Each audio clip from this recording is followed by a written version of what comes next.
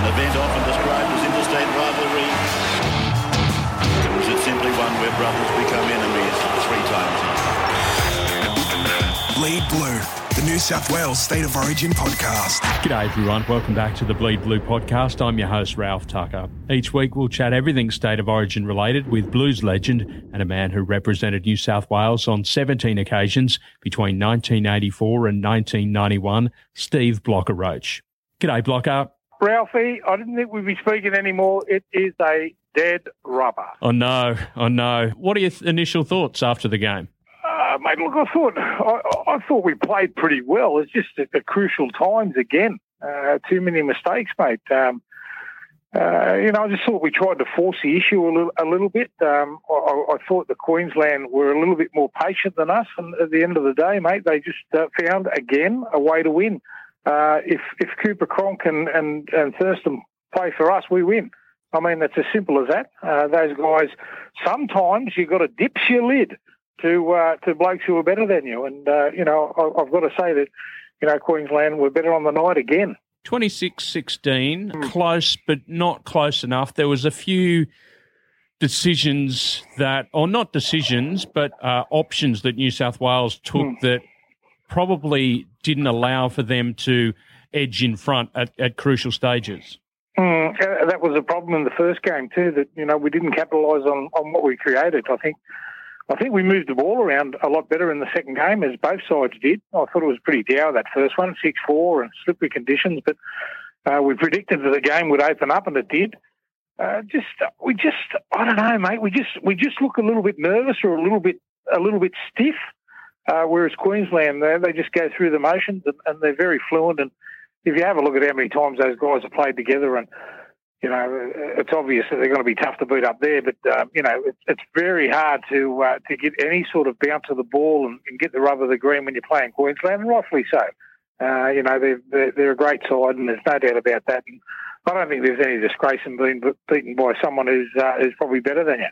Just that composure and calmness under pressure, it really counts for a lot, particularly when the game's tight, isn't it? Well, just great players can get themselves out of trouble every time that they get themselves into it. We said earlier on in the series when we were doing it, when you and I were talking, that these guys, they'll go right down to the wire if they have to. They'll wait and they'll be patient. If it's the 79th minute when they have to win a game, that's when they'll win it.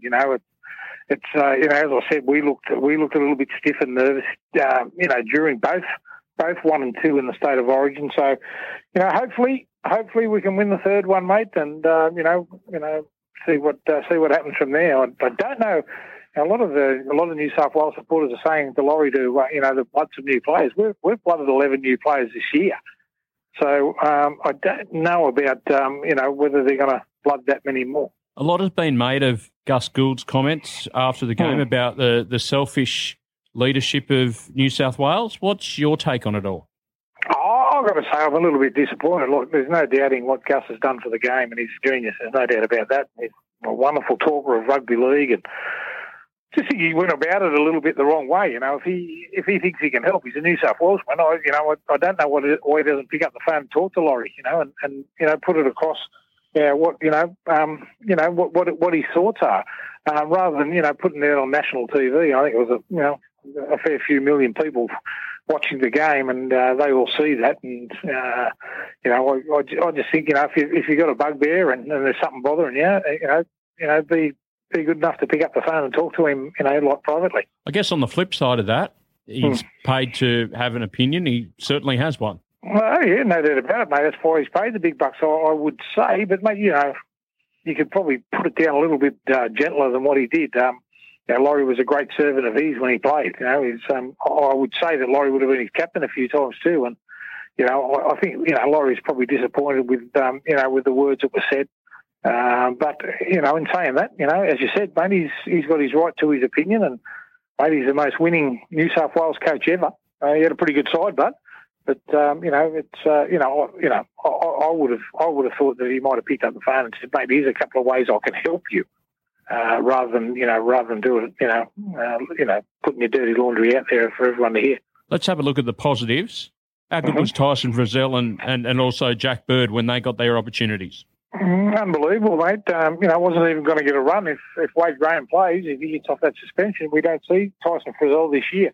He's been unlucky a few times. He's been unlucky a few times to miss out on selection. He's been 18th man a few times too over the last couple of years. So it gets his chance. And mate, just that leg speed, that power in the middle of the ruck. It's not rocket science what his job was. And he got out in there and did it well. And I think that chase on Gagai will go down in folklore for New South Welshmen to show this is what effort is in State of Origin. It's a great picture to show young blokes that are trying to make their way in the 16s and 18s and the 20s and all that sort of stuff. That I think you'll see that for a long time to come. That chase was unbelievable. Just a sign of never giving up, and that's what Origin's all about. We mentioned in the lead up to Game 2 also, Queensland also have this happy knack of being able to find an emotional trigger. They found it again with Corey Parker, didn't they? Yeah, they did. I thought that was a strange one, mate, to give you, go back to your club side on a Monday and say that you're going to retire at the end of the year. Maybe he didn't get offered what he thought he was going to get offered. There was all talk about him playing another season for the Brisbane Broncos. Maybe the offer wasn't there. Strange sort of time, mate. No, I'm not so sure whether the Queenslanders and Kevin Wallers and all those guys would have been, and the players would have been that happy with it coming out. It's a club announcement. But anyway, it did the trick. They can always find some sort of little angle to hang on to. Not that they need it, mate. We said they're a great side. So good luck to him. He's been a wonderful player, Corey Parker.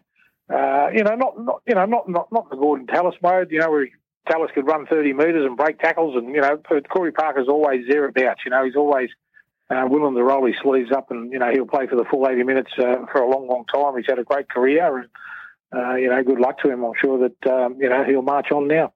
We touched on it a little bit earlier. Should we be moving the old guard on? And is it time to start prepping for 2017 now? So does that mean Gallen and Greg Bird and Robbie Farah and the like, should they be given somewhat of a farewell of sorts in Game 3 at ANZ Stadium? Let me say this firstly about Paul Gallen. Paul Gallen's a sort of bloke that would like to be picked on his merits. Like this sentiment of, give him a farewell at home and all that sort of stuff. When you really look at the raw facts, we haven't been that successful, and those guys have all been playing. If you really want to, strip it down and look at it, he'd be the type of player I would imagine, as well as I know Gal, that he would love to be picked if he would deserve to be picked. And I don't think he'd fall into that sentiment of playing his last game and all that sort of stuff. People can say goodbye to him. I think he's the type of bloke that would want to be picked because he deserved to be picked.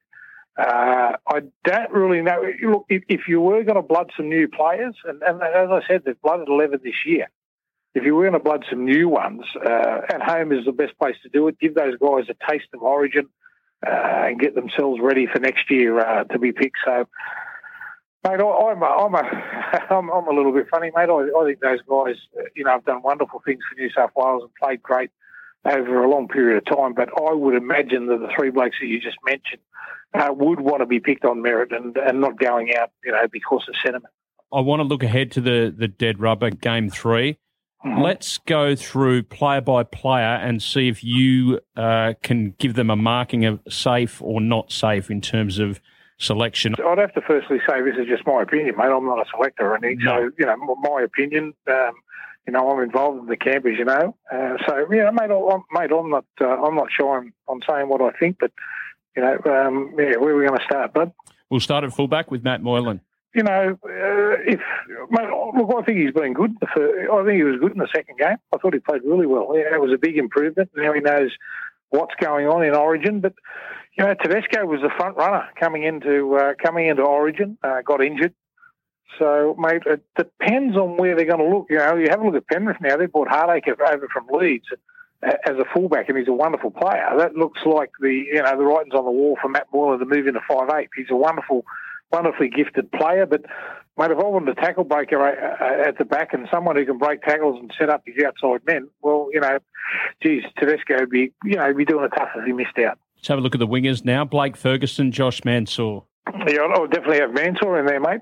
He's played sensational, no doubt about it. He's a wonderfully strong player at the back. You need size at the back.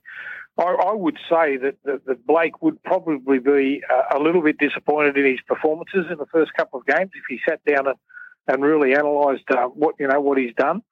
But mate, he's a wonderfully gifted player, mate. All these guys, you don't get to that level by not playing. It depends on the candidates who you would bring in. Do you bring Morris back in after he scored a hat-trick on the weekend, been out with a knee injury for a long, long time? I don't think I would. I'd probably leave Ferguson there if that was the only case. Now, if we look at the centres, Dylan Walker, Michael Jennings. Yeah, be interested to see what they do there, mate. This is all speculation too, and it all depends on who's available to play. Walker went into the centres. I thought he played pretty good.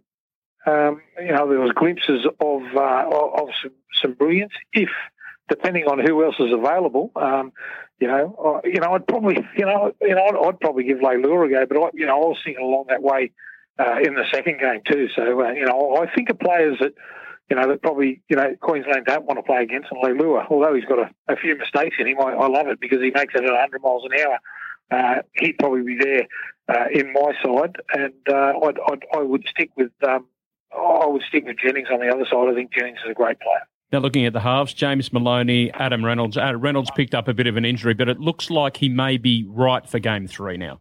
Yeah, if they're available, mate, I think I'd stick with those two. I think Maloney's probably been, arguably our best player in the two games. If you sat down and analysed, both games, I think Maloney's played really well. I'm a fan of Reynolds. I think he's a tough little bugger. There's no doubt about that. Mitchell Pearce will only have one game back.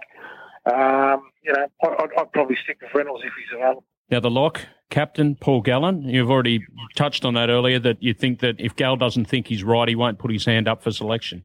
Yeah, that's only a thought of mine. I just knowing him, I don't really know whether what they're thinking about.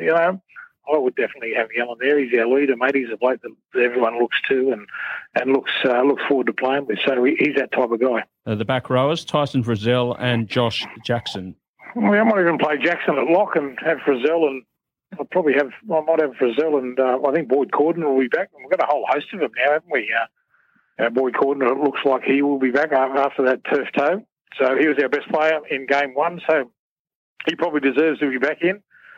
We've got a whole host of back rows. I think it's a front row that we're going to struggle with a little bit over the next few years. But as far as the back row, I think we've got a fair few blokes there that can fill into that position and move up front if they have to. You mentioned there the front row, Aaron Woods and James Tarmo. Yeah, mate, I'd definitely stick with. I'd definitely stick with Woodsy. I think he was sensational, especially in the first half and the second game up there in Queensland.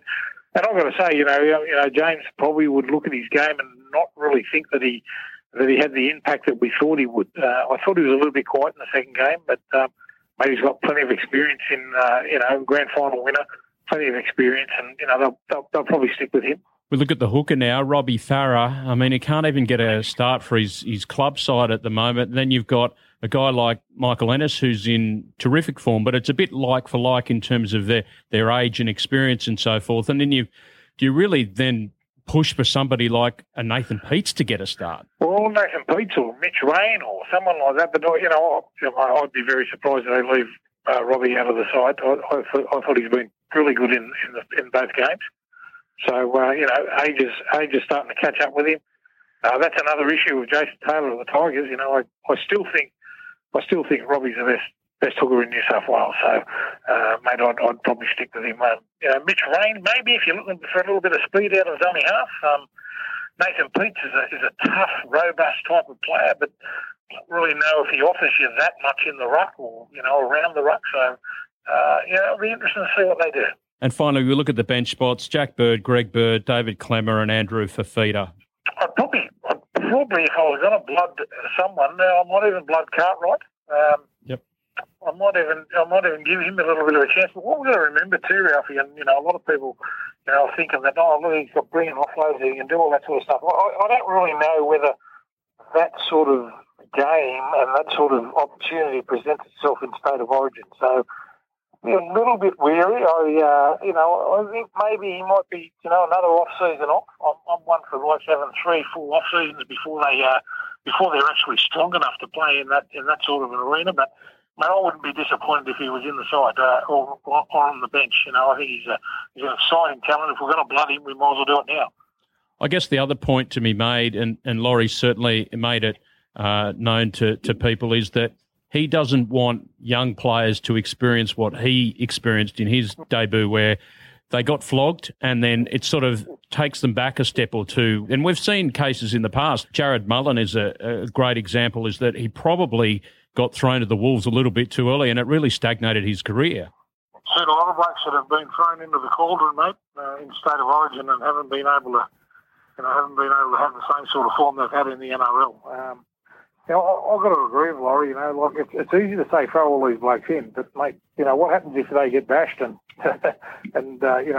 you're probably never the same again after that. It can scar you that badly for a long, long period of time. And as I said before at the start of the program, he's brought 11 new blokes in from last year. So you've got to be happy to see those sort of new faces. Finally, before I let you go, Blocker, Laurie Daly, should he be the coach for next year? Yes, most definitely. When you really sit back and you analyse it, mate, there was 2 points in the first game. I know it was a big blowout at the end of the game 3 last year. We were 2 points out of the first game last year. We won the second one in Melbourne. We got flogged in the third one. Like there's not that much between the sides. I don't know. If Laurie doesn't do it, I don't know who's next in line. I don't know who they would call in. Do we go back? Do we go back to go to Gus? But I honestly think Laurie's doing a great job. I think the players want to play for him, and had there been a little bit of luck and a bounce of the ball, we might be talking differently now. Block, you're always forthright and honest. I really appreciate that. We'll chat again next week after the teams are named for Game 3. I'm looking forward to it, Ralphie. You're a champion. There he is, Steve Blocker Roach. And if you enjoyed today's Bleed Blue podcast with Blocker, tell your mates, share a link on social media. Check us out on Facebook and Twitter by searching for Bleed Blue. You can also download and subscribe in iTunes. Please leave a rating or review so more Blues fans can jump aboard the bandwagon. Until next time, I'm Ralph Tucker, and you've been listening to the Bleed Blue podcast. Don't forget, Blues fans, you can like us on Facebook and follow us on Twitter. And for all the latest State of Origin news, head to nswrl.com.au. Up the Blues.